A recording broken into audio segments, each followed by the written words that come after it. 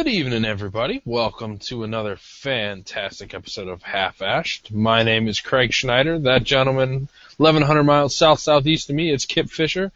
We are happy to bring you what will be another fun extension of our Oliva Serie V vertical tasting episode tonight. This is our second part to that little series, and hopefully all the same fun and camaraderie that we had with the first part. So, how are you, Kip? You having a good night tonight? I am doing very well, all things considered.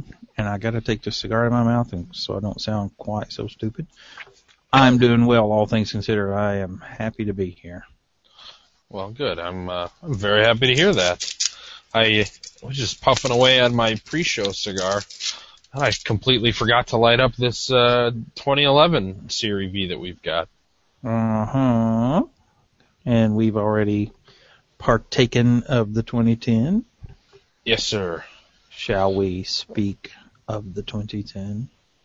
Sure, why the heck not? We, if you've listened to last week's show, episode 55, you know that we previously highlighted the 2008 and the 2009 Oliva Serie V Maduros, and tonight's show will be the 2010 and 2011 that we highlight. So the 2010, I know that both Kip and I smoked those samples before starting the show tonight, and hopefully we've got some notes and comparison contrast items that we can talk a little bit about here. So what do you say, Kip? Do you got notes handy? I'm trying to get this 2011 started.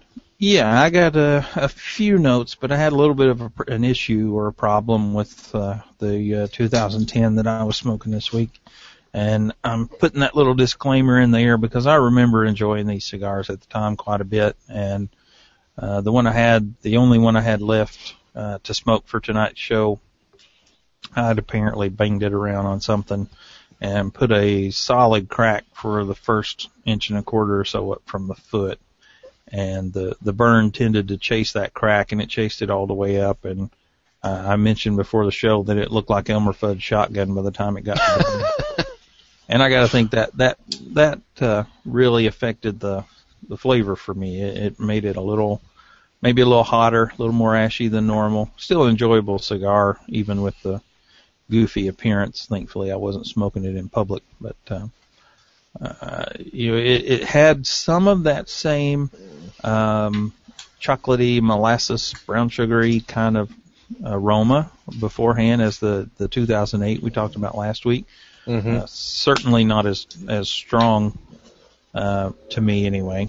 It was less pronounced, and had a little bit of a tight draw, but not terrible, not enough to make me want to put it down or anything. And I have to put a little plug in here because I'd never used this thing until today when I lit that 2010 up. And I guess they're called Havana Savers. This came in the Saints and Sinners pack last year.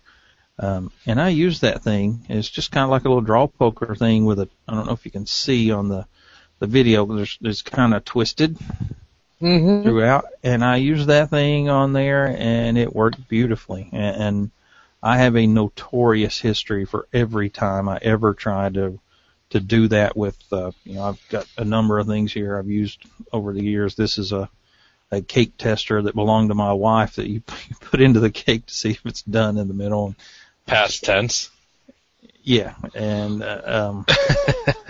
any number of things I've tried doing that with it, but this thing worked great. I'm only mentioning that because I was so surprised. I expected after trying that I would just be done with a cigar, but it actually did its job well. I managed not to run it out the side of the cigar, which is usually what I do. One of my favorite things to do if I've got a tight draw, I just I take some of the wrapper off, if not all the wrapper, depending on where the problem spot on the draw is. But I know if you remove this Maduro wrapper, I think that would be a little counterintuitive, specifically because it's one of the things that makes this cigar unique. But either way, that's just kind of a helpful tip moving forward for any listeners out there who haven't heard that theory. Yeah. Oh, and I didn't mention this. 2011 was the first year that they moved over from a bellicoso or toro or torpedo shape to just a toro, as you can see in this 2011 here. Of course, the 2010 was still a torpedo shape. And this is a good size for me. I'm usually a Corona Robusto kind of guy, but at the time, back in 2011, I actually smoked a lot of toros, and this was just perfect for me. And I think it was 6.5 by 54 was the listed size. I don't think mine was quite that big. I don't know if they shrank or what. It was more like a 50 or 52. Actually, about a 50 was my measurement. But mine says 6 by 50 on my wrapper. So I don't know if you can focus on that or not. It looks like it's not taking it, but that's what mine said too. I must have miscopied some information there. I have the see if I don't have the video up. The cellophane right here, and it's not going to want to focus, but it does indeed say 6 by 50. So my measurement does match the band or the sticker. Well, no. Dang it! I mixed up. The 6 by 50 is what I'm smoking right now. The 2011. The 2010 was 6.5 by 54 was the measurement, and I did indeed get a smaller size on that.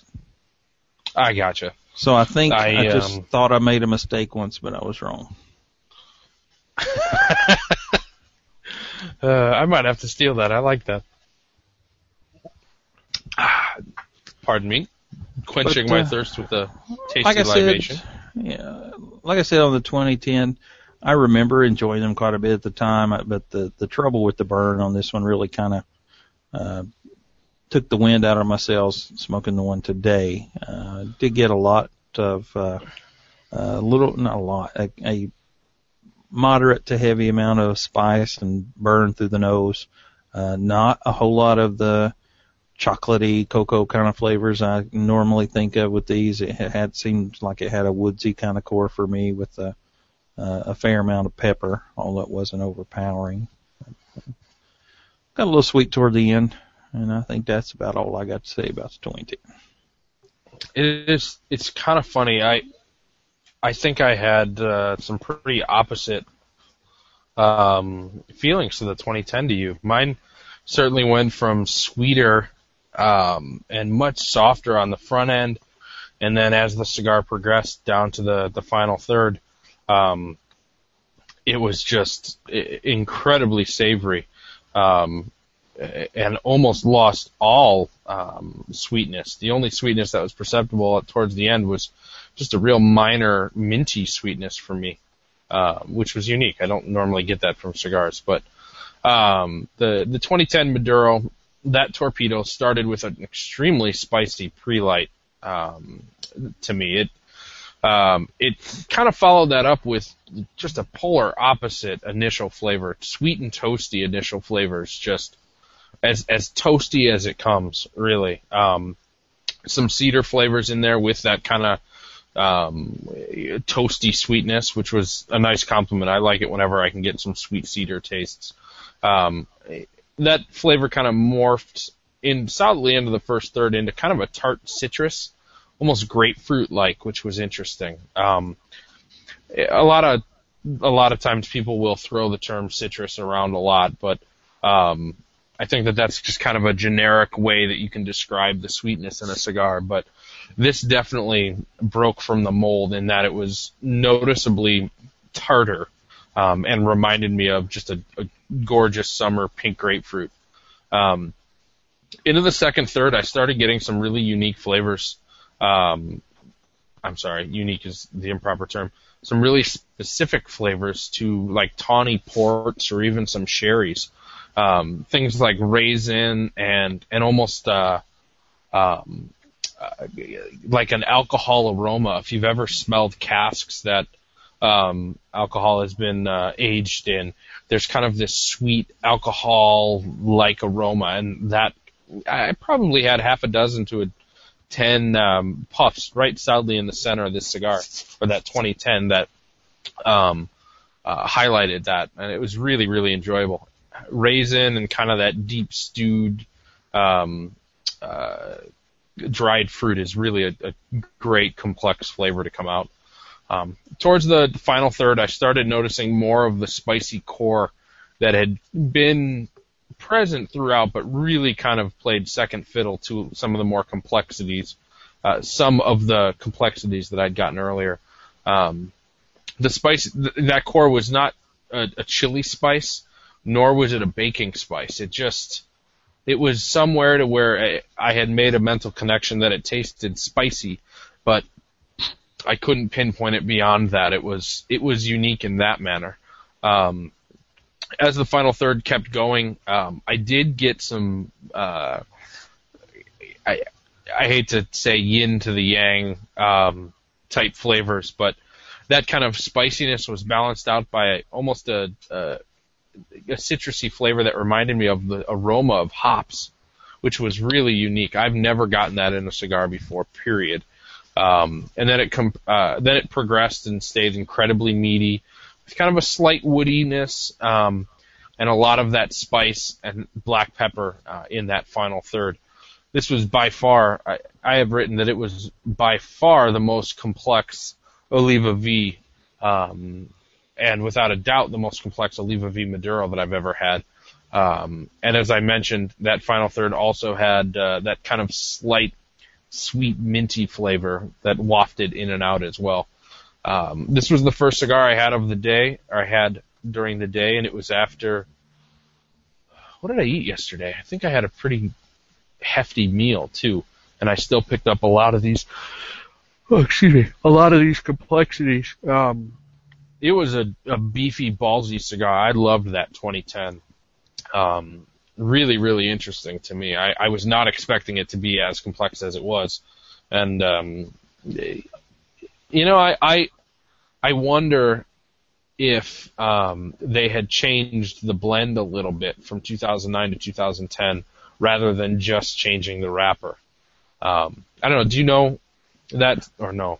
I don't know specifically. I don't think they published any major changes, but it wouldn't surprise me at all because they each have their own personality every year. Yeah. 2011 and 12 were exceedingly similar and even the same size, and I think those were about as close as any 2 years that I can think of. And what you're describing with the 2010 is much more in line with what I remembered and expected, so I'm even more so thinking that the burn impacted the flavor for me today. Well,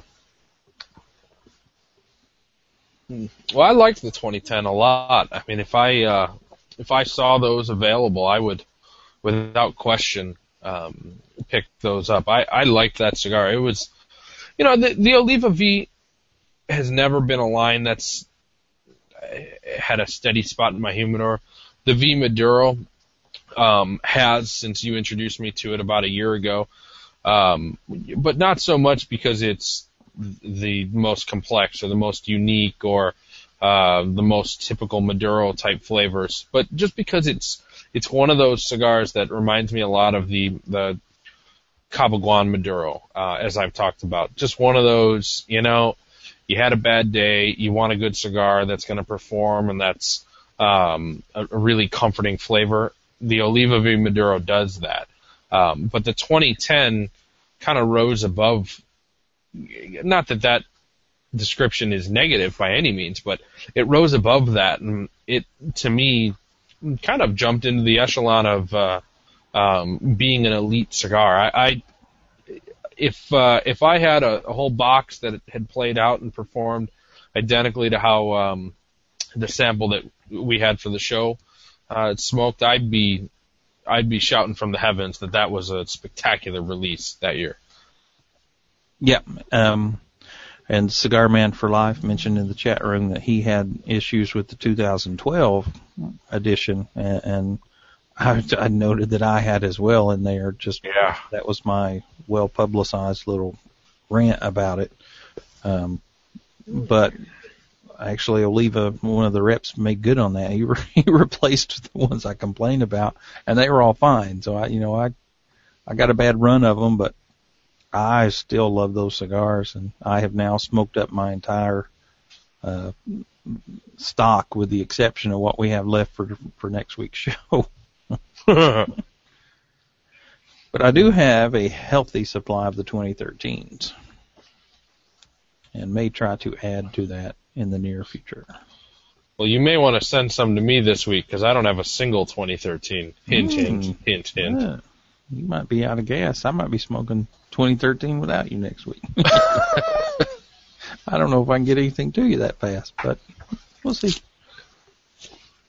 Well, let me flick back over to the notes here. We have a very important business matter to handle that I completely did skip over. We do. Of course, we did a giveaway for the live listeners last week with follow-up with, I posted a picture up in my review of the cigar we're smoking tonight from almost 2 years ago, over 2 years ago, Monday afternoon, and we quickly got a correct answer from Ian Winchester, and then several incorrect guesses throughout the week, and I think, I don't know, I guess it was Thursday afternoon, I tweeted we still needed a winner, and quickly within an hour we had about a dozen correct guesses, but the first one of those was David Nichols. So Ian Winchester and David Nichols, if you will email one of us your addresses, we will connect you up with Michael Stewart, who was the generous provider of the prizes this week, and he'll get those to you. Well, I am quite jealous. I think that was an excellent giveaway and quite kind by I didn't even say the picture was Gilberto Oliva, the current patriarch of the Oliva family. The Oliva cigar family, I guess I should say. You did kind of skim right over that, didn't you? I did.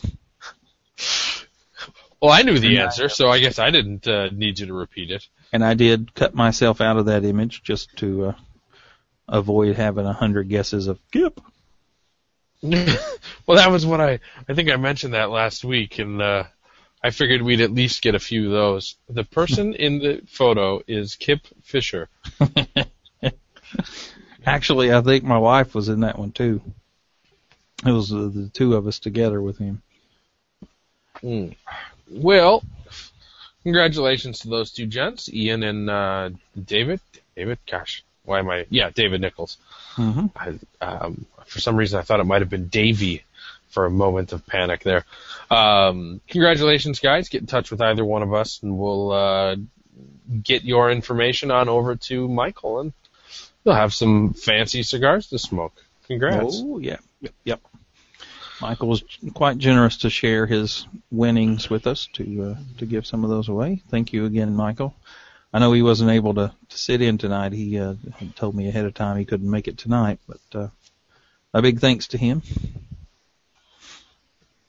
Well, we've got this 2011 that we haven't spoken much about. Before we move on to news, do you have any immediate, first, third comparison contrasts to the 2010, or I guess for that matter, the 08 or 09 as well? Yeah, this has to me a bit more of the sweetness that I found in the 08, and that I first fell in love with at the 2011. That not so much on the cold draw even, but once lit, just really sweet and cocoa-y. I almost stopped short of chocolatey and just stick with the sweet cocoa. It's funny. I have said it, gosh, time and time again. I know quite often on Dog Watch, but one of my favorite things is to be able to review a cigar in a group, because you're just so your ability to kind of express yourself expands so much, because you can hear a little idea from one person, and then it builds in your mind to something different, and then someone else can take whatever your revelation was and then build on that as well. And you saying sweet cocoa is absolutely correct. Like, I have actually, I think it's still here. I have a dark chocolate that I really have liked recently. Perugina? Yeah. Perugina. Oh, it's spectacular. It's not super dark, but it's dark enough to where you still taste a lot of that cocoa. You don't get, all the, the milk solids and the additional sugar that's in there that kind of clouds the cocoa-y flavor. And I just love this dark because it tastes like cocoa. And that's the flavor that I'm getting on this. And I'm only, 3/8, half an inch in, but man, oh man, when you said that it's not chocolate, it's like that cocoa powder, it reminds me of that flavor that I love from eating that chocolate. So, yeah, really, really good. And I remember that in spades in the review I wrote a couple of years ago, and it's just still right up my alley in that sense. Hey, it looks like Ian is in the chat room tonight, so congratulations, Ian. Just, again, hook us up with your address information, and we'll get that to Michael. Another flavor that I'm getting from this 2011, and it reminds me a bit of the 2009, there's a definite kind of sweet cherry flavor in here, too. Not so much cherry pie, but like a dark cherry. Like a black cherry flavor, something that's just a little bit less cloyingly sweet and a little more, it's just an enjoyable cherry essence. I like that, and it plays second fiddle to that cocoa, but it's definitely here. And I'll be interested to see how it sticks. I would agree with that, absolutely. And to me, it's a very, it has a very clean finish. I mean, I could smoke this and feel, the palate being as fresh as can be after smoking a cigar, but it's not polluting at all. It's not heavy and dense on the palate after smoking it. It's interesting. There's another point, I guess. I didn't notice how soft on the palate this was and how short the finish was. I usually enjoy cigars with a very long, clinging finish, but this one is definitely much, much cleaner. You're absolutely right about that. Yeah, and I use the word clean instead of short because of what you just said. Some people tend to see a short finish maybe negatively, and I don't mean that at all. I kind of like it in this cigar. Because a lot of times, to me, a short finish is what I find in a cigar that's a little too vegetal or harsh even, and it's just sharp and biting, and then it's gone quickly, but it's just not as enjoyable, and that's not at all what I get from this cigar. One of the I guess ways that I'd break that down is if something's a little vegetal or a little sharp, to me, I mean, I'll immediately think that it's underprocessed or that it's youthful. Like a Candela sometimes. Yeah, Candela most definitely will have that sharpness. But I'd even refer to a cigar, think of a generic Connecticut shade-grown, mild POS. At times they can have a very sharp, biting, nicotine, astringent flavor. And I just think that it's because it's such a delicate leaf, doesn't take a ton of processing before it breaks down or before the color starts to darken a bit. And it oftentimes just can be a little tannic or a little vegetal to me. And that finish is very, very short. It's not chemically, the tobacco isn't broken down enough for you to be able to taste it. It's just too complex for your palate. But this is not that way. It is very, very enjoyable. I dig it. So what do you say we jump into some news here? I'm not fully informed on some of these items, so we're going to see what happens. No problem at all. Well, the first item here, you had actually talked about a Facebook article, which I think is fantastic. Facebook, as many faults as Facebook has, it can open up things like this to you.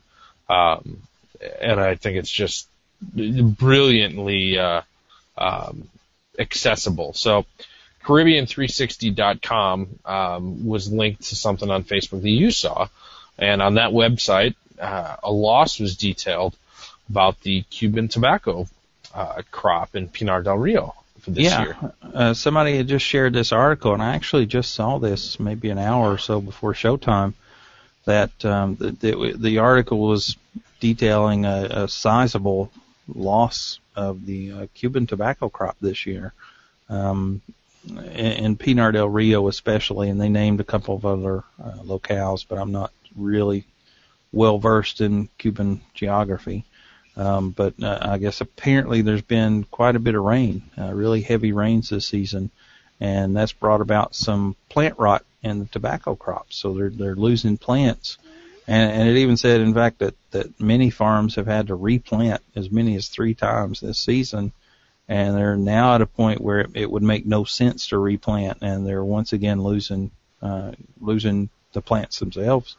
And it was all in hectares, so I had to go do some conversions here because my mind works in acres. But it looks like there's a total loss of about 2,000 acres and partial losses across 2,500 acres just within Pinar del Rio. And so, adding that up with some of the others that they pointed out, that's about a 30% loss of the entire Cuban tobacco crop this year, or total loss or at risk. And so that I imagine here in a few years is going to make the Cuban market a little more scarce. Well, there's been some very well documented tobacco losses due to any number of different reasons. Plant rot, what is it? Stalk shank? No. I won't remember one of the other diseases, but obviously blue mold is one that obviously comes to mind. And it's happened time and time again throughout the history, and it's caused things primarily like larger cigars. It has a major impact on larger cigars. If smaller cigars that take a shorter priming or an earlier priming, so that way wrapper leaves can be saved, you'll often see that those cigars can still be produced because you don't need a full large leaf to be of perfect quality. So things like double Coronas, Churchills, or Julietta IIs, and certainly A's or Presidentes are almost never seen from crops like this when you've got substantial losses. So you can certainly imagine that may be the case in two growing seasons from now when this growing season actually makes it to market. But Cuba is also taking steps to age some of their tobacco and blend from year to year as well to help prevent things like this from being so detrimental to the industry. But one would imagine 30% of your product lost is a major loss no matter what it is that you're doing. But I opened up one of my handy-dandy Cuban guides, and there's about 5 tobacco growing regions that have been in use in the last 10 years. Vuelta Abajo, Semi-Vuelta, Partido, Vuelta Arriba, and Oriente. Those were the 5 common tobacco growing regions going back to 2002. And Vuelta Arriba, it's a couple hundred miles east of Havana, whereas Vuelta Abajo is a considerable distance west of Havana.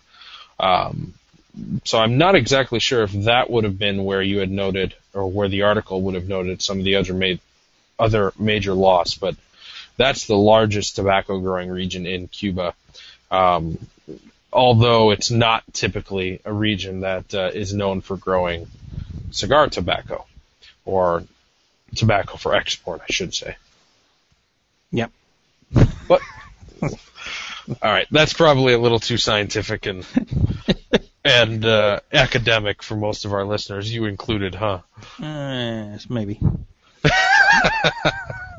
I was looking at my phone, was actually kind of going nuts over here. I looked, there's somebody out there named Toby D, and I don't know who Toby D is, but I'm getting a slew of emails, about 18 of them in the past 10 minutes, saying add me to the chat, I guess. So, Toby D, if you're out there, we're not probably going to add you tonight.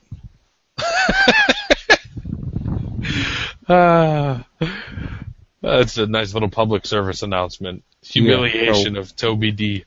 It's not a humiliation. I mean, I don't know who that is, and I'm not ready to bring on a guest without even knowing who it is. What else we got in the news? The Herrera Esteli Norteño is coming soon, and with a little bit of difference from the original Herrera Esteli that was put out. This is going to be San Andres wrapped Honduran binder or Nicaraguan filler Maduro, and it's going to be, the big change it's going to be produced by Hoya de Nicaragua rather than Drew Estates as the original Herrera Esteli was.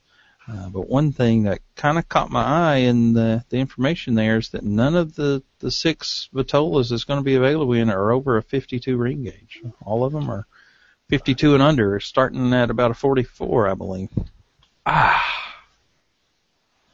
Refreshing.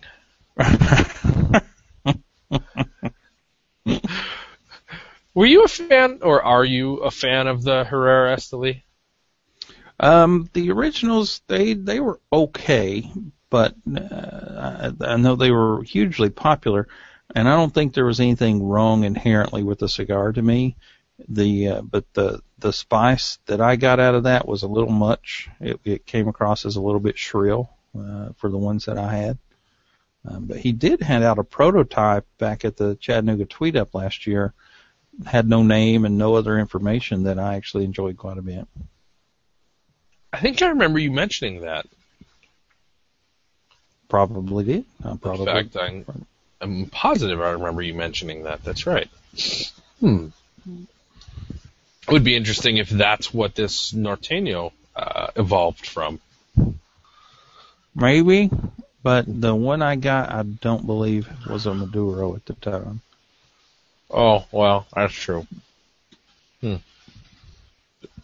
I wonder if that San Andreas wrapper is ever not fermented to a Maduro shade.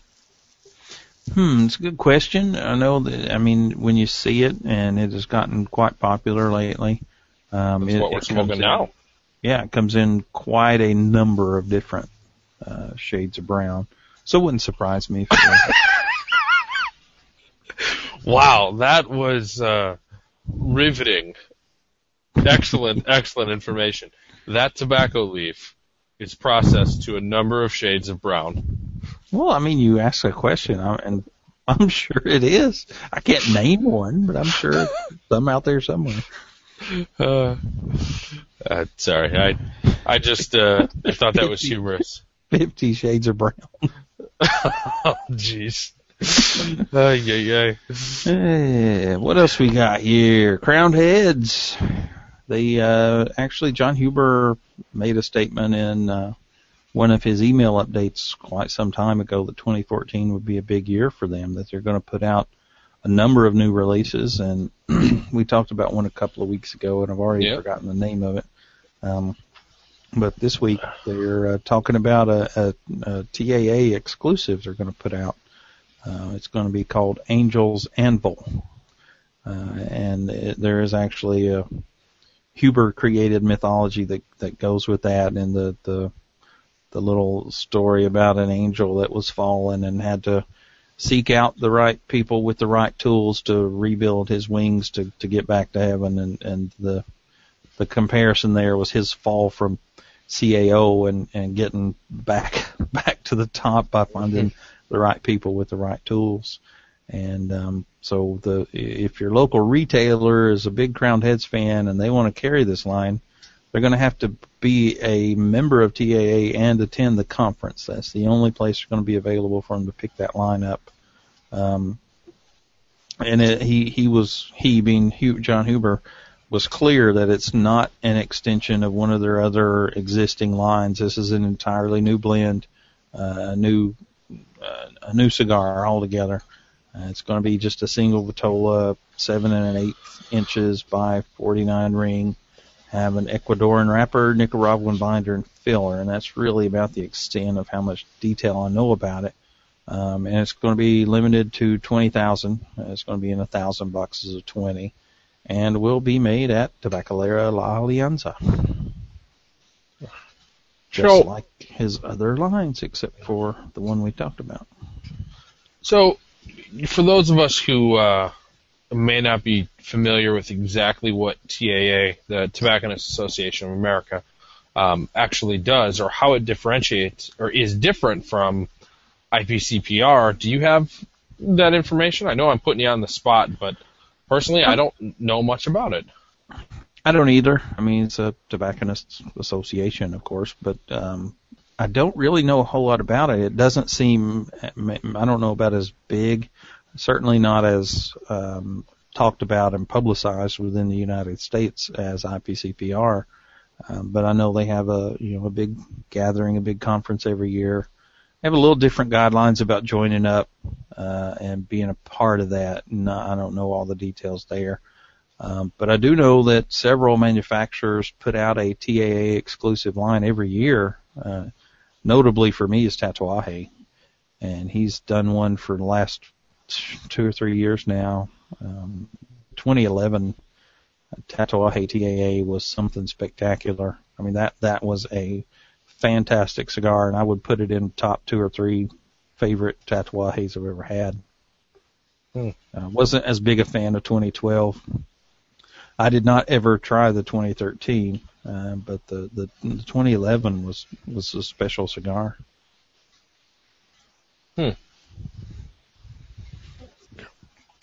Well, I might need to look up a little more about TAA, see what I can find, and report back later on. I guess I asked the question. Doesn't hurt if I maybe try to figure out the answer. Yeah, you can report back on that for us. Why the heck not? You got nothing better well, to do, right? The next one is a rather interesting news item here. I'll be interested to hear your perspective on this. Yeah, just one more quick note about TAA. Officer Paul in the chat room says that they do a lot of work within the retailers to specifically work on improving customer relations between, I guess, retailer and consumer. Rather than just be a congregation of retailers. They have a specific purpose, sounds like. I can see my breath tonight. It's so freaking cold. Oh, quit whining. It's like 50 degrees now. It's cold. All right. I'm sorry. What were you saying? Well, I was bringing us into the Gardelli news item of the week. Yeah, this was interesting to me, and I don't know exactly what this means or how much it's going to matter. But Cigar.com, which I believe is tied up with parent company after parent company after parent company, the CI folks and that branch of the tobacco universe, they have taken over or gotten exclusive online rights to the Gardelli that we've talked about a couple of times and how much maybe we'd like to do that. And I guess they are going to administer it for everyone who wants to do it but is not able to physically travel to Miami to go through the education and the blending process themselves, that you could go and select different components and have those cigars rolled for you online. But the Ricos are going to control that still in person. So if you send them an email and you're coming to Miami and want to go through the process yourself, they're going to handle that. But if you just want to do it online, you'll be going through Cigar.com. So it sounds as if to me, I think I saw this floating around Wednesday or Thursday. Sounds about right for the timeline. So what I thought was interesting was that if you want to go and have the whole experience and try a bunch of different tobaccos, you're going to go through the deli. If you know what you want, and you want a custom cigar made with X tobacco, Y size, you go to cigar.com, and it will be made through the deli, but it's not so much. It's more just an order taker for it, rather than experiencing the whole process of it. That was what my understanding was, and I shouldn't even say my understanding. That was what I was assuming it would be. And the only benefit is that, it limits the tire kickers, one, but two, what you're also going to do is you'll get a greater volume to the deli, because people who want it done, they know what they want, they place the order, it's finished. So it's just a little more efficient. That's kind of how I was wondering how all this went down. But then there's a little bit of a pessimistic side of me that thought, did cigar.com have somewhat of a custom cigar order form already, and somehow there was a partnership of forces here? I don't know. I was a little curious about that and wasn't really able to find a lot of definitive information. Yeah, I know that kind of thing existed. I wouldn't swear to it being cigar.com. But I know one of the big online retailers, I remember this 3-4 years ago, had a similar kind of setup where you go pick out from these tobaccos and you pick, a couple of fillers, you pick a binder, you pick a wrapper, and they will roll those for you. So I think maybe this is just a gathering or a conglomeration of those two ideas into one, so that cigar.com will now manage it online and Rico's will still do it in person. Well, nonetheless, I'm still incredibly intrigued by the deli, and I think next time I take a run down to Miami, I'm going to have to make sure that George knows, and I'll take advantage of this. I think it'd just be a blast to go through the whole ordeal. Yeah, I agree. I'm still very much interested in doing it myself, because I just for the fun. I mean, I'm not so interested in just going online somewhere and picking out components and having them rolled. I'd really want to, be in there and learn a little bit more about it. Absolutely, without question. That's almost.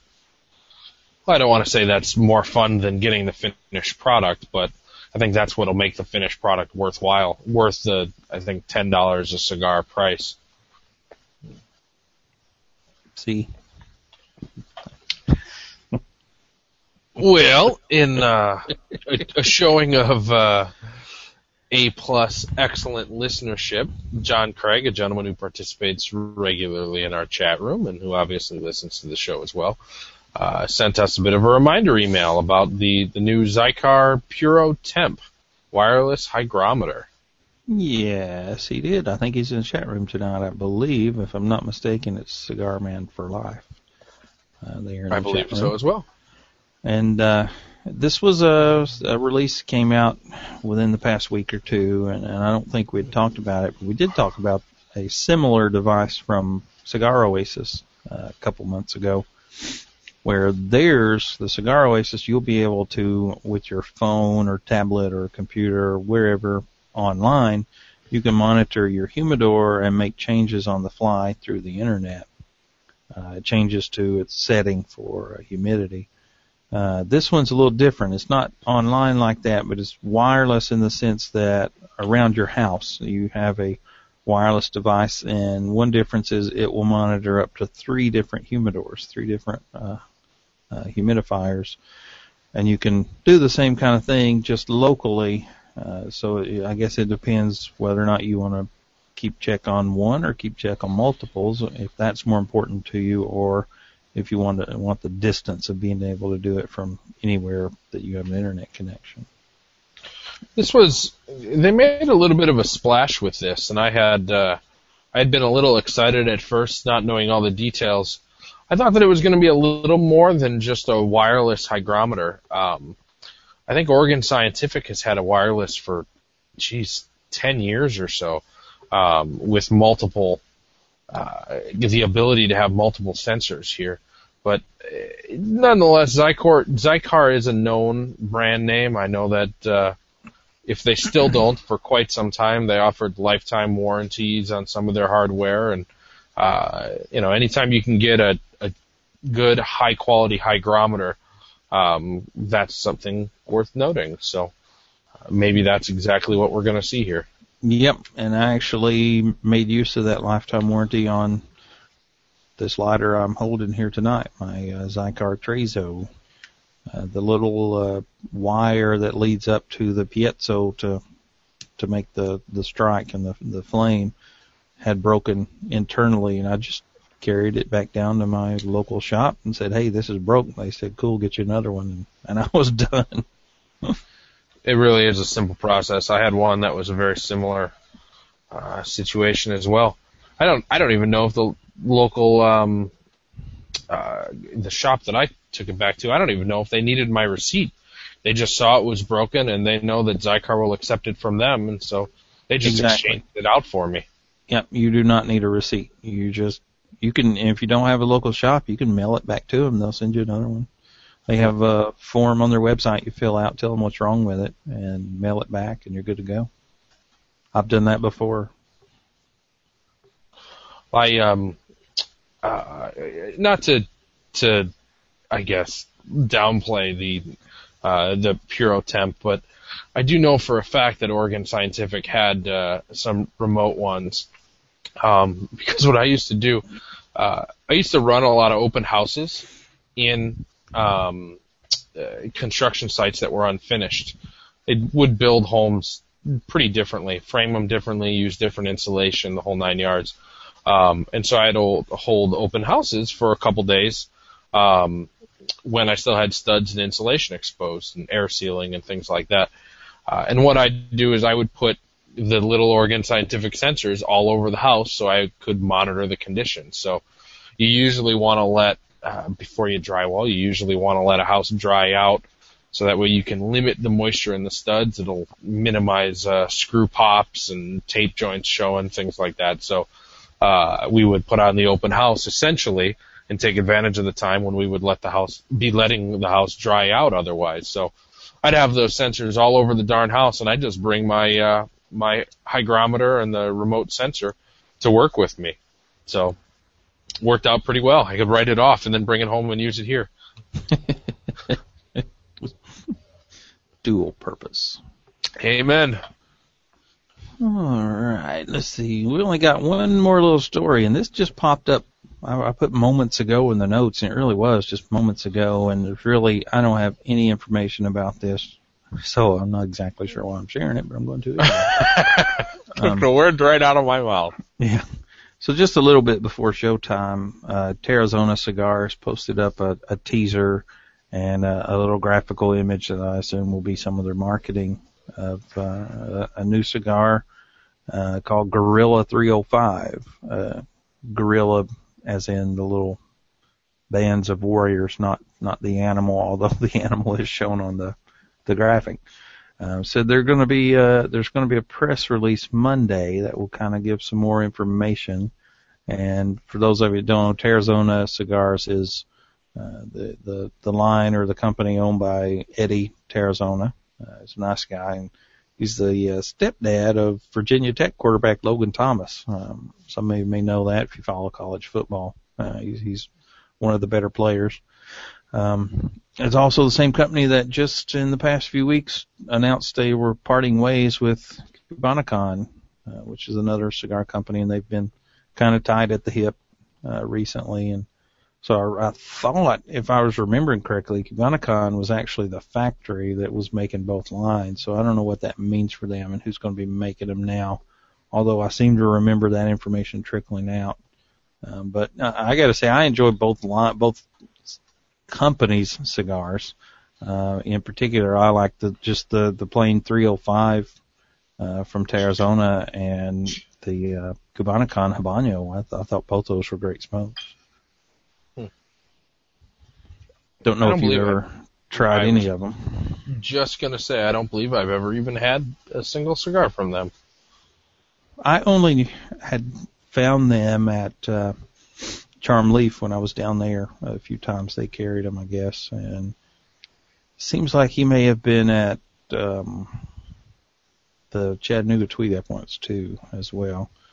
But he's a super nice guy and happy to hang out and talk cigars, whether they're his or somebody else's, and just one of those personable people that's cool to hang out with. He's a real nice guy. Absolutely.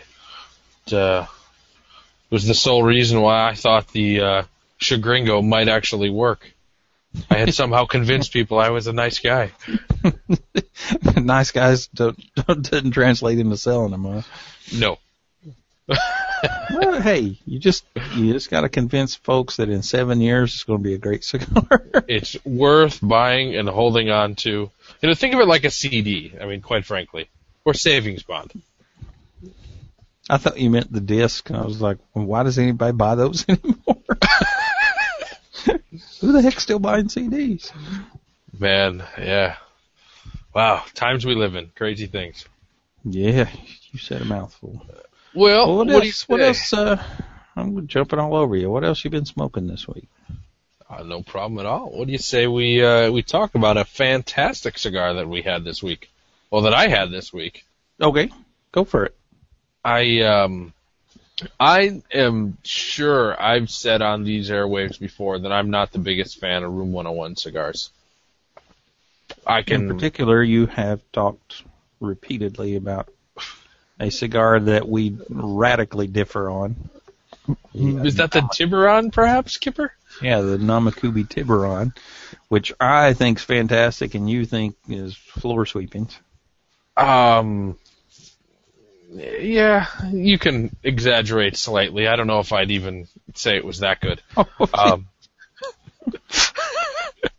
I'm kidding. It's definitely floor sweepings. Oh, man. You shook my whole world. You see all that shaking going on? Well, I do love the Daruma line. I think that's just a winner of a blend, no doubt about it. I do too. In particular, that Mutante, the Lancero in that line, I think is fan-flippin-tastic. And in doing some of my research on this next cigar, I believe it is also available in that same Vitola. So that's a unique item. And the cigar that I'm talking about now is the new Room 101 Master Series, the first release, not the Master Series 2, but the Master Series 1. I talked last week about attending a friend of mine's new lounge opening, his grand opening of his new lounge. And while I was sitting there, an old guy that I know from internet boards, almost 10 years ago, Eric Grietencourt. He's the founder and managing partner of BOTL.org, Brothers in the Leaf. A lot of people know that website, that message board. It's really grown and it's flourished and has got just a hell of a following of great guys, no doubt. So I'm sitting in the lounge, kind of smoking, partying it up, having a good time. And all of a sudden the lounge owner comes over and he's holding out a handful of 6 or 7 just high-end cigars. Padron 26, this Master Series, and a couple Tats, just a lot of really great sticks. And he's holding them out, and he comes up to me and a couple of my other buddies who are sitting there. All of us are members on BOTL, and he holds his hand out, and he says, boom, to each and every one of us. And he says, take a cigar, take a cigar, take a cigar. So we didn't know what the hell was going on at all, but I'm like, no, I took a bottle of water. I don't need anything more from you, or whatever I was saying. And he's like, it's not for me. This is from somebody else who knows all you guys are here. Well, I hadn't told really anybody that I was at that event, so I was a little confused.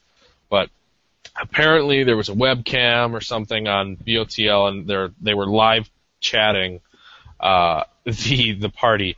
And Eric saw us there and called up the shop or emailed the shop and had arranged for us to get bombed as we sat there at this new lounge opening. So Eric bombed me with this Master Series, and I thought, hey, what the hell?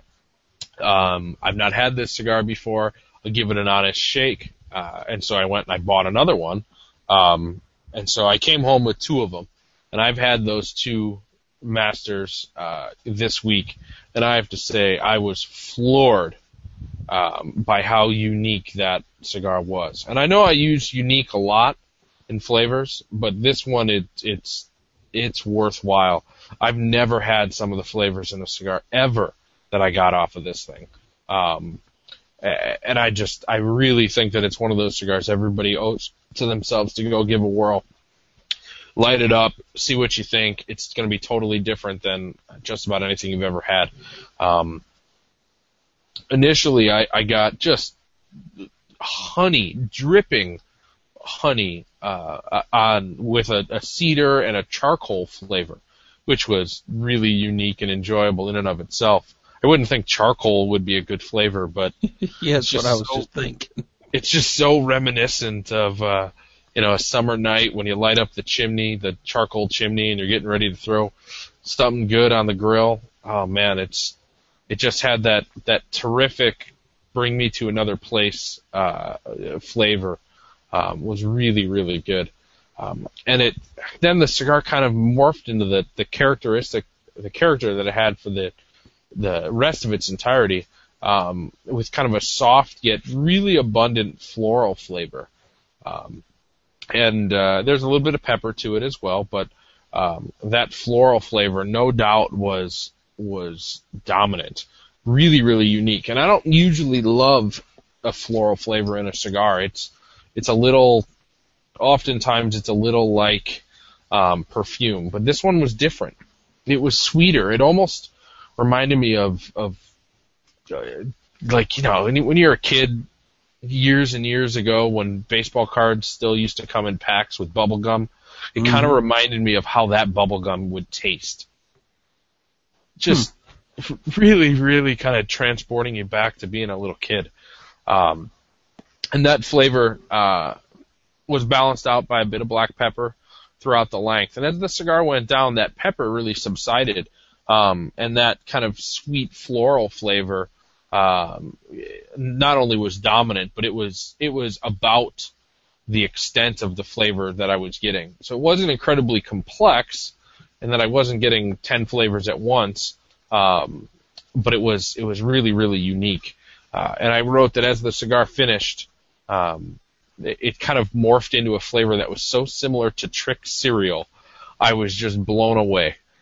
Really, really kind of taken that floral essence and highlighted a fruity aroma as well. Just a great, great cigar for room aroma, unique flavors, totally different than what you'd expect character-wise from this cigar that's just jet black and looks very intimidating. It was an enjoyable experience. Not something I'd want to buy a box of because it's so one-note floral sweet, but totally worth trying to just expand your palate. Really enjoyed the experience a ton. Okay. That's another Room 101 we differ a bit on. Really? I tried a couple of those when they first hit the shelf. And, nothing wrong with it, but it didn't really do much for me. Wow. What size did you have? The little, was it the Roxo? One of the smaller ones? This was the Secchio, I think. Essentially a Churchill. Susio or something like that. Yeah, something like that. I don't know. Yeah. Maybe I'll give one of the others a try. Who knows? Maybe I got a dud. Well, maybe I got 2 duds. Like I said, I mean, it's not a cigar that, I'm gonna make a staple in my humidor anymore. But it was just so. I mean, it just smacked me across the face and challenged every preconceived notion I had with a stick. I was smoking this before the show. This is the second sample. I'm going to light it up when I get finished with this Oliva V. I mean, you can see how dark that is. It is by no means anything other than a Maduro. It is jet black, really a rustic, kind of thick-looking wrapper. I had expected a a ton of flavor out of that was just deep and rich and dark, and it's the absolute opposite of dark flavors. I'm still hung up on the Trix cereal. Didn't see that one coming. Neither did I. Well, I don't have just a whole heck of a lot to talk about this week. I didn't smoke very many cigars, but I did smoke one I thought I'd mention because I sent some of these up to you because you had tried an earlier iteration of this line and really enjoyed it, but didn't get much out of the newer ones from this past show that I sent you, and that's the Capadura. And I had two from this company, two different lines this week. I had the 808 and the 898. And the 808 was very much like what you described, that it just wasn't something that set your world on fire or made you think twice about it and want to have some of those around. But I really liked that 898. It had a secondary band. I think it said Extra Ligero or Super Ligero, something like that. I don't recall now. And, Extra. Yeah, I thought that one was pretty good. I had a good experience with that, and much more so than the 808. Well, 4 years ago at IPCPR, a friend of mine found the 898 or 898, and it had a different band. It looked completely different. And he said, "Oh my gosh, you have to go find this cigar. You have to. Just go give it a shot and see what you think, because I think it's just otherworldly." So I went over and talked to him, and I don't remember what I was doing at the show that year. I think I was a private buyer for a club that year. So I was really heavily looking into cigars, not just being there selling or doing some media stuff. And without question, that 898 Extra Ligero was the best cigar from that show. It was just head and shoulders above anything else that I had. And so I, when you sent me the new Capaduras, I was really, really anxious and looking forward to trying those again. And yeah, as you say, I did not have enjoyable experiences with the multiples that you had sent. And I know that I had put it in our potential cigar of the week document that we share as one that I'd like to try again, but I was really, really bummed out that the ones that I had smoked this year were not that enjoyable. So I'm glad to hear that 898 was at least a step in the right direction from that. I'm trying not to cough. I'm sorry. I found no fault at all with it, and I'm not even saying that it was average or okay. I thought it was a great smoke and would not hesitate to have them around for sure. And I don't think their distribution is really, that they haven't penetrated the market that greatly to be distributed in every tobacconist shelf across the country. But they do have a good presence here in the Tampa area, so it shouldn't be too much trouble for me to find them. Well, add that to the list of cigars to go in the next package that you send me. I think at this point I'm going to have like a $500 tab with you if I keep having you pick up cigars for me. But if that 898, if the samples that you had have come around, were they from the show last year, or did you pick them up at a shop? It was from the show still. Okay. I had thought that maybe they had just kind of rushed them out. They just tasted lifeless, the ones from the show. So maybe they just needed a little bit more time. Yeah, could be.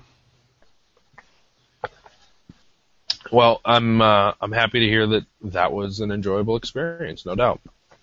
It was.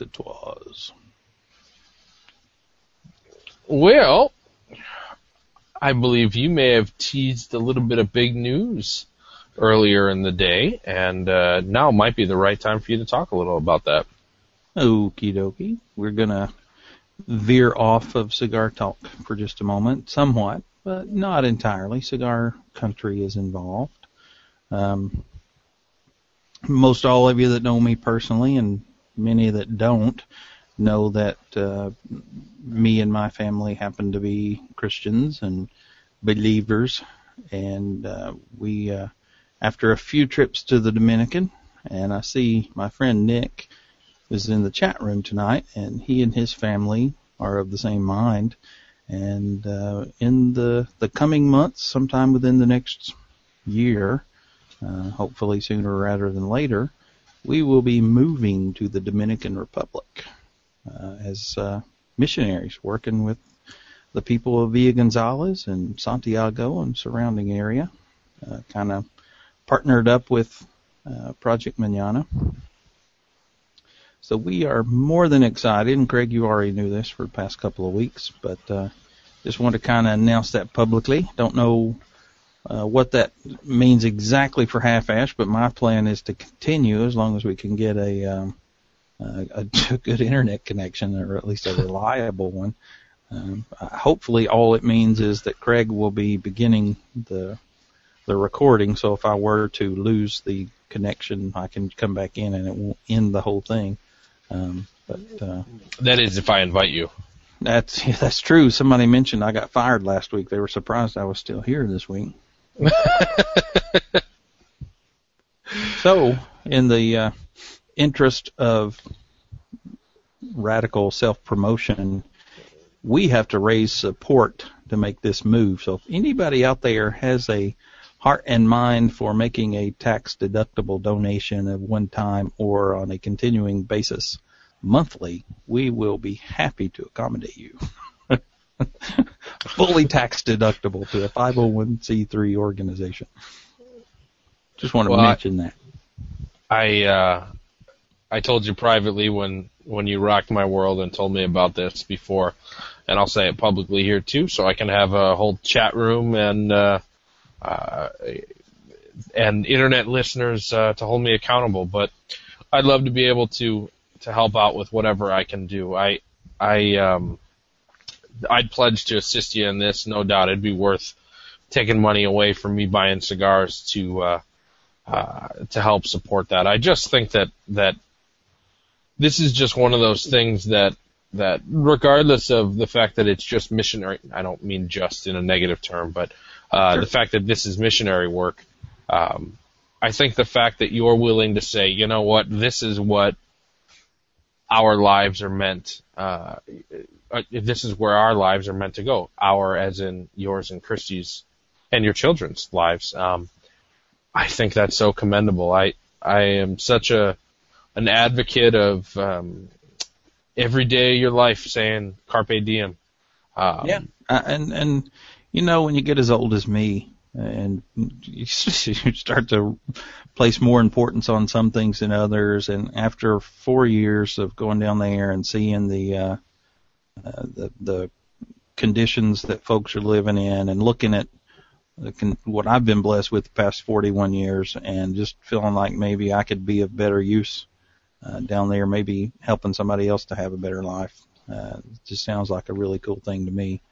And so I see there's a few comments on there, like for full time. Yeah, for full time, for the foreseeable future. We are there until we're taken somewhere else, I reckon.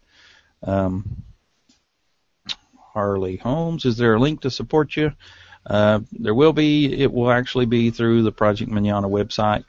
You can go to their support page, and there's like two main options there: to support a child or make a donation. If you click that make a donation, it opens another page, and you go down and there's an option to support a missionary, and you can make a one-time donation, a recurring monthly support donation, or an annual thing, and you just do it there, and you would have to put my name or Fisher's or something like that on there, and you can just give all your information there. Like I said, going through Project Mañana, and it's not going directly to me. It's totally tax deductible and all that kind of thing. Where can you send smokes? I will provide you with an address that they will get there. We can make that happen one way or another. Well, I'm just so excited for you. I really am. I mean, life is full of callings and passions and doing what it is that your heart follows. And, we do a little bit of that every Friday or Saturday night, but you're going to do a lot of that every night. And I just can't say how proud I am of you. Words don't describe it. That's awesome. And I certainly don't mean it in a condescending manner. Yeah, well, thank you very much. I'll take that as a compliment, as I hope it was intended. I dig it. I mean, we're excited. And of course, there's no small part of me that's excited that we're moving to cigar country. There's Fuentes and Carrillos and the aging room folks and the Florida Dominicana. Those are all close by things that I think is pretty cool. Me too. So that was the big announcement I was tweeting about earlier. It wasn't some of the news stories. That was what had me kind of excited for tonight's show, and this is not likely to go away. I'm going to harass you people into supporting me between now and the next few months.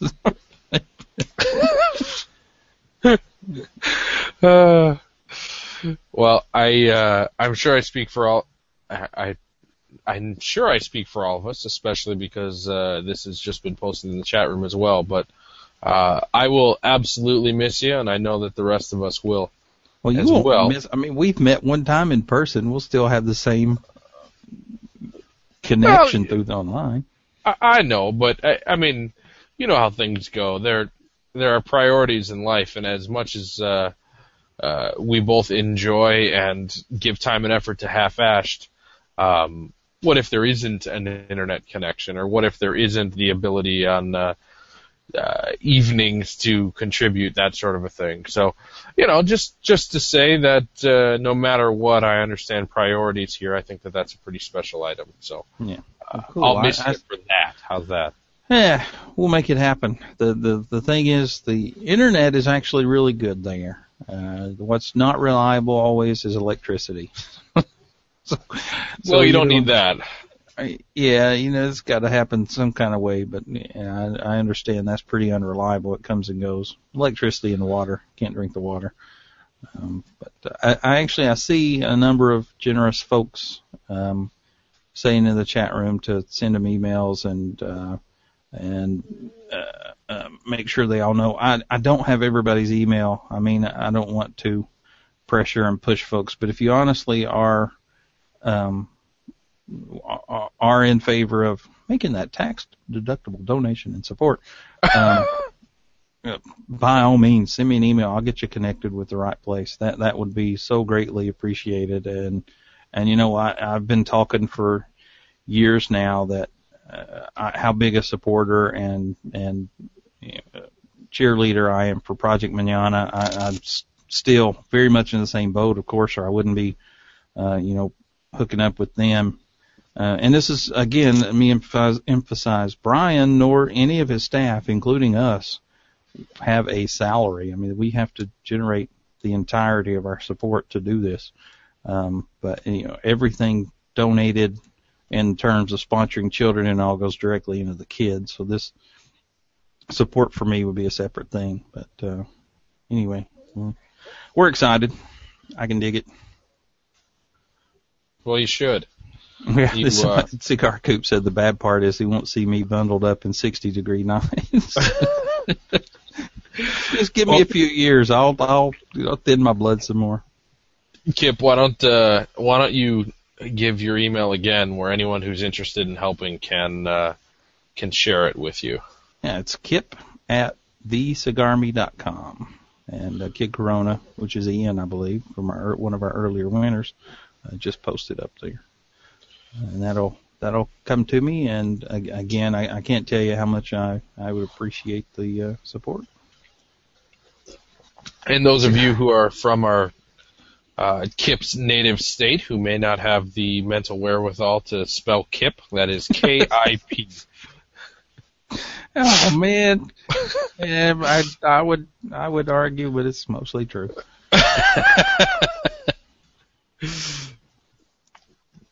Well, that's awesome, man, and it's a high note to leave our show on right now. It's oh wait, what am I saying? We're not leaving the show. We've got a listener email to talk a little bit about here. We do, from Don Hubble, a frequent listener and regular email writer, which we also greatly appreciate. Sent us an email this week, and he said, last evening I was enjoying a Jaime Garcia Reserva Especial, which, by the way, is a great cigar. I think it's one of their better cigars and not one of their most expensive. I think it's a great value. He says, as the ash developed, I noticed very tiny points or specks of something shiny reflecting pin specks of light from the wrapper ash. The only thing that came to mind was silica, ? The wrapper leaf contained tiny specks of silica, ? Another thing that makes me go, ? And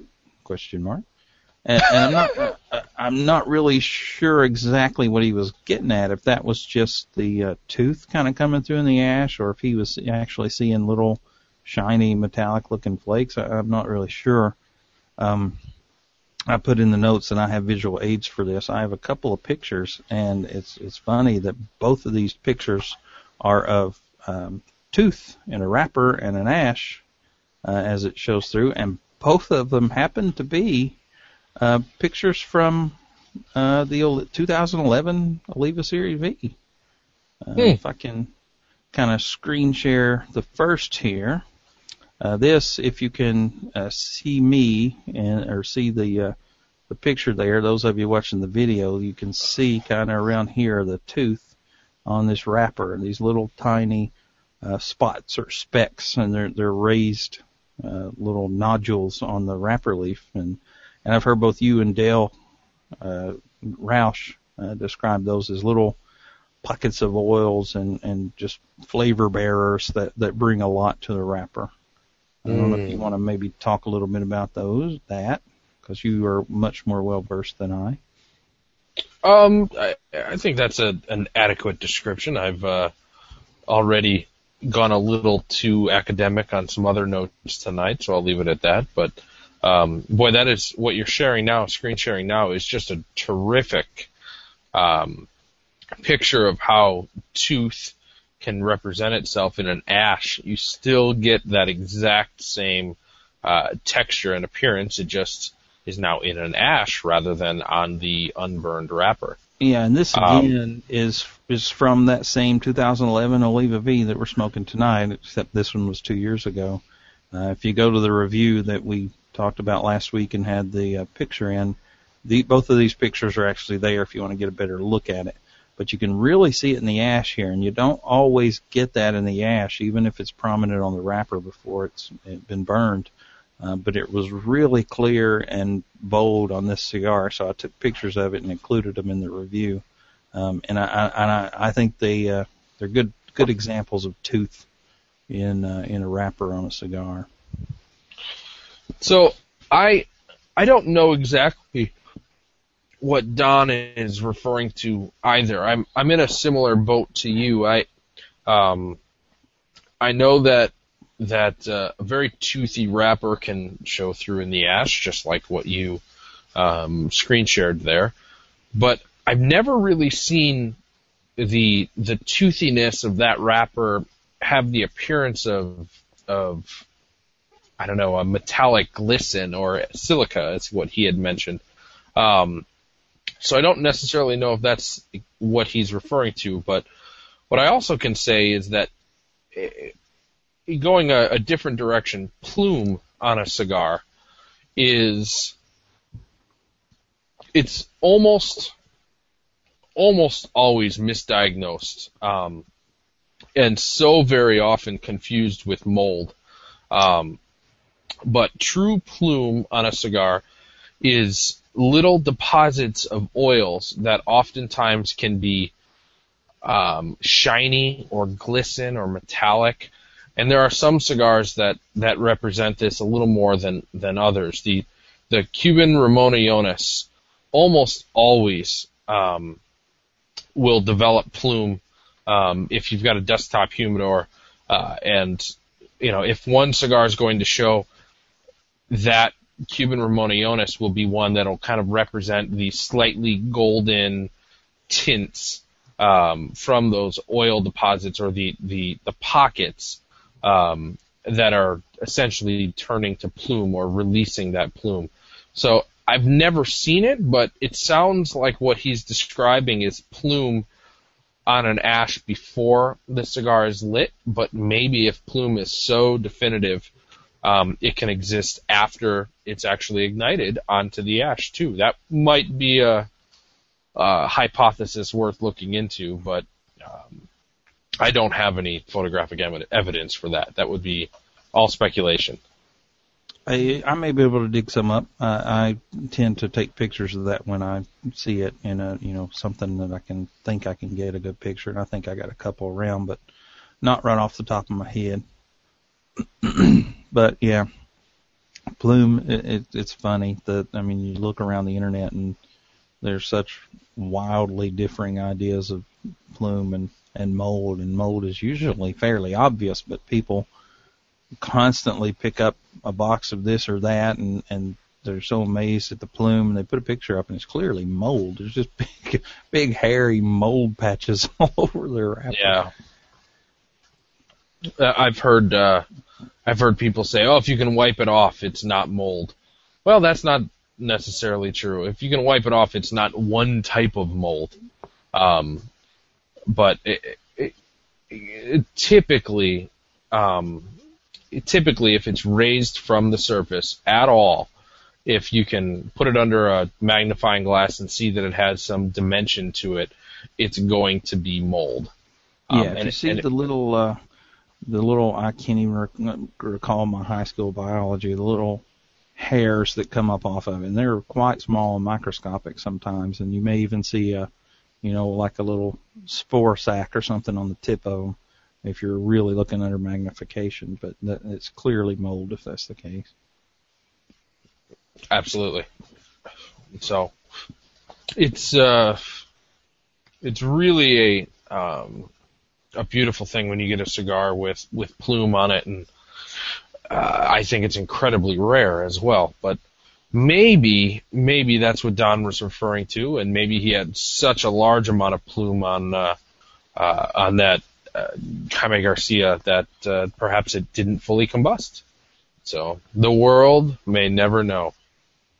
Yeah, and Don, I know you'll likely be listening because I traded emails with you today, actually, that you'll be you weren't going to be able to join us, but you'll be listening through the download.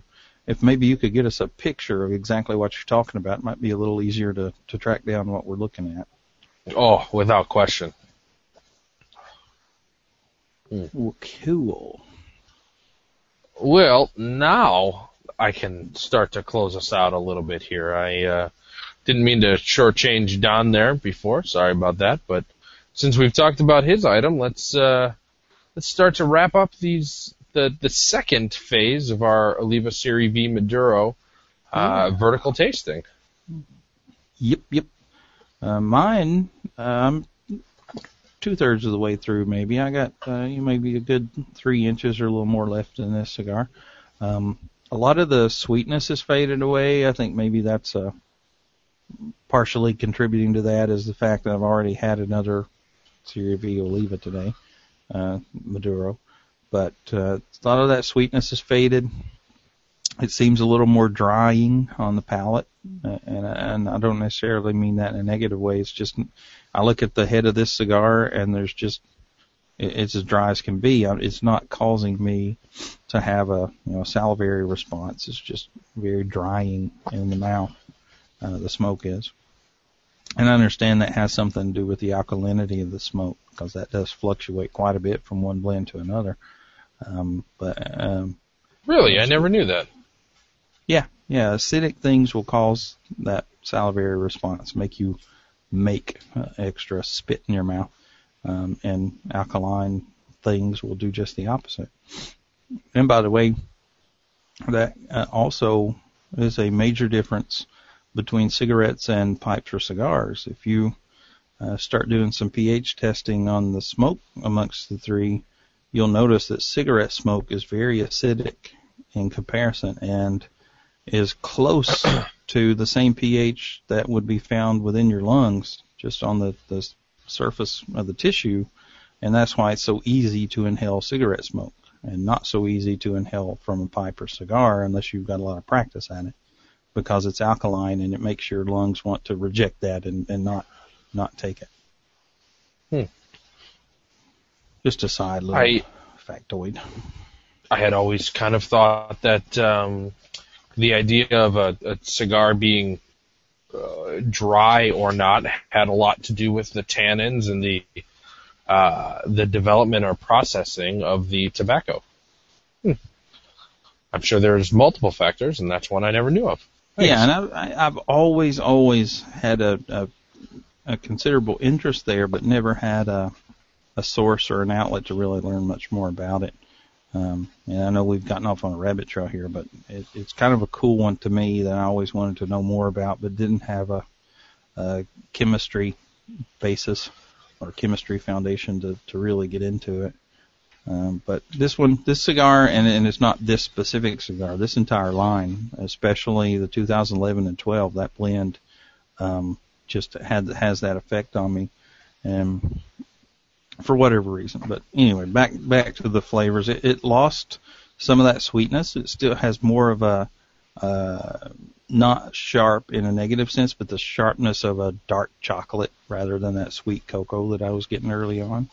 But I think that's about it for me. What are you getting out of it? Well, I think that this cigar is considerably less complex than the 2010. But the flavors, that kind of core of flavors that seems to be relatively consistent, are enjoyable. I think that as you said, the sweet cocoa flavor has faded substantially. It's not nearly as strong in the end of the second third, beginning of the final third, as it was in the beginning of the cigar. I still get a little bit of that cherry flavor, no doubt, and just kind of the common core of flavors, which are a little difficult for me to pinpoint, besides just kind of saying, a little woody, a little spicy, a little sweet, a little cherry-like. It doesn't stand out as being, it has this flavor, that flavor, and the other. It's just... this reminds me much more of the 2012 than did any of the other three that we've had earlier for this vertical tasting. I like it. I think that it's a good blend. It's kind of hit its sweet spot with this San Andreas. Maybe with a little bit more time, this cigar would develop a bit more, and we might be able to see more complexities. But either way, it's very enjoyable at this point. A little different. Obviously different, but a little too different for my takes from the 2010. I wish it had a little more of that sweetness and complexity along with this core, but nonetheless, it's an enjoyable stick. Very enjoyable stick. Yeah, for me as well. I love the 11 and 12s, and I also love the 13s, the most recent one, which is pretty similar to these, except, of course, in a different vitola. They were Robustos. I think they were 5 by 54 or something like that. Maybe I'll get you something before next week, but it's actually pretty doubtful.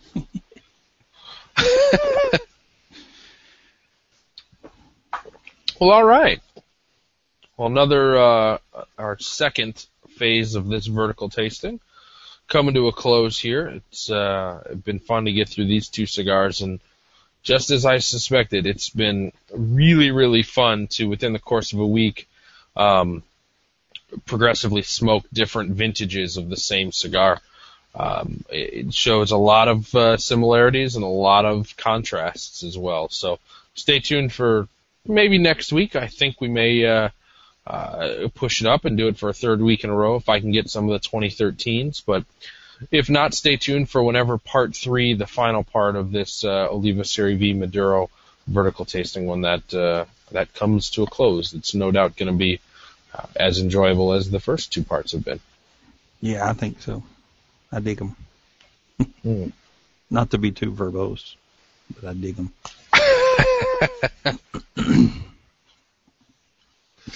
Well, man, I think we're near the end of this joker. I think we just might be. Hour 45. It's coming up on what would be our normal closing time anyway. So, as we talked about, next week's cigar of the week, as of right now, it's slated to be the Oliva Serie V 2012, which I know we both have, but we'll see if there's any chance we can also get the 13. And if that's the case, I'm sure we'll be having it next week. Otherwise, we may postpone until I can get my hands on some. So that's a TBD. Watch Twitter and Facebook. I'm sure you'll hear something over the course of a week. Yep. I love doing that to you. That's so much fun. Well, are we ready to wrap up? I think so. Before we do that, I got one more thing. Some of you out there know that had an unexpected illness with my dad this week, and Michael Stewart, long-time friend of the show, and has been on a couple of times. He actually wrote a piece of music, and he posted that up, and it's a beautiful piece of music. He plays trumpet himself. But he wrote the strings and horns portions of that music, and posted that up, and said he had written that with my dad in mind, and I just wanted to put a big thanks out there for that. That was really cool and a beautiful piece of music. It's called Pastoral. Well, I think my segment of the show here is a little obvious tonight. It's been a little bit of a trying week for the half-ashed family. Obviously, Kip mentioning that, and we had a death in my family this week. So it's been, a lot of emotions, a lot of family time, and a lot of things that we need to that we all need to remember. So tonight's dedication, it's a little bit different. It's a little more understood. It's a little more understood about the specific people that this show goes out to. So to be a little broader, I'll just say this: don't forget to love on the people in your life that are worth loving. All those loved ones that maybe you haven't given a hug to, be sure to do it. Maybe you're going to go upstairs after you have your cigar tonight and go give your kids and your wife a kiss on the forehead and give them a little bit of a squeeze too, because you never know what tomorrow's going to bring. So, folks, you know where to find us. You know our website, our websites, our email addresses, Facebook, Twitter. You know all that jazz. We're not going to get into it tonight. We just want to leave you with that. Leave you with the idea that nothing is more important in this life than family and your loved ones. So don't forget that, and we won't either. So from all of us to all of you, we hope that you have a spectacular week and that you tune right in for us next week and that we can have another great end to a great week and remember the good things in our lives and focus on that. So good night, everybody, and thanks for listening.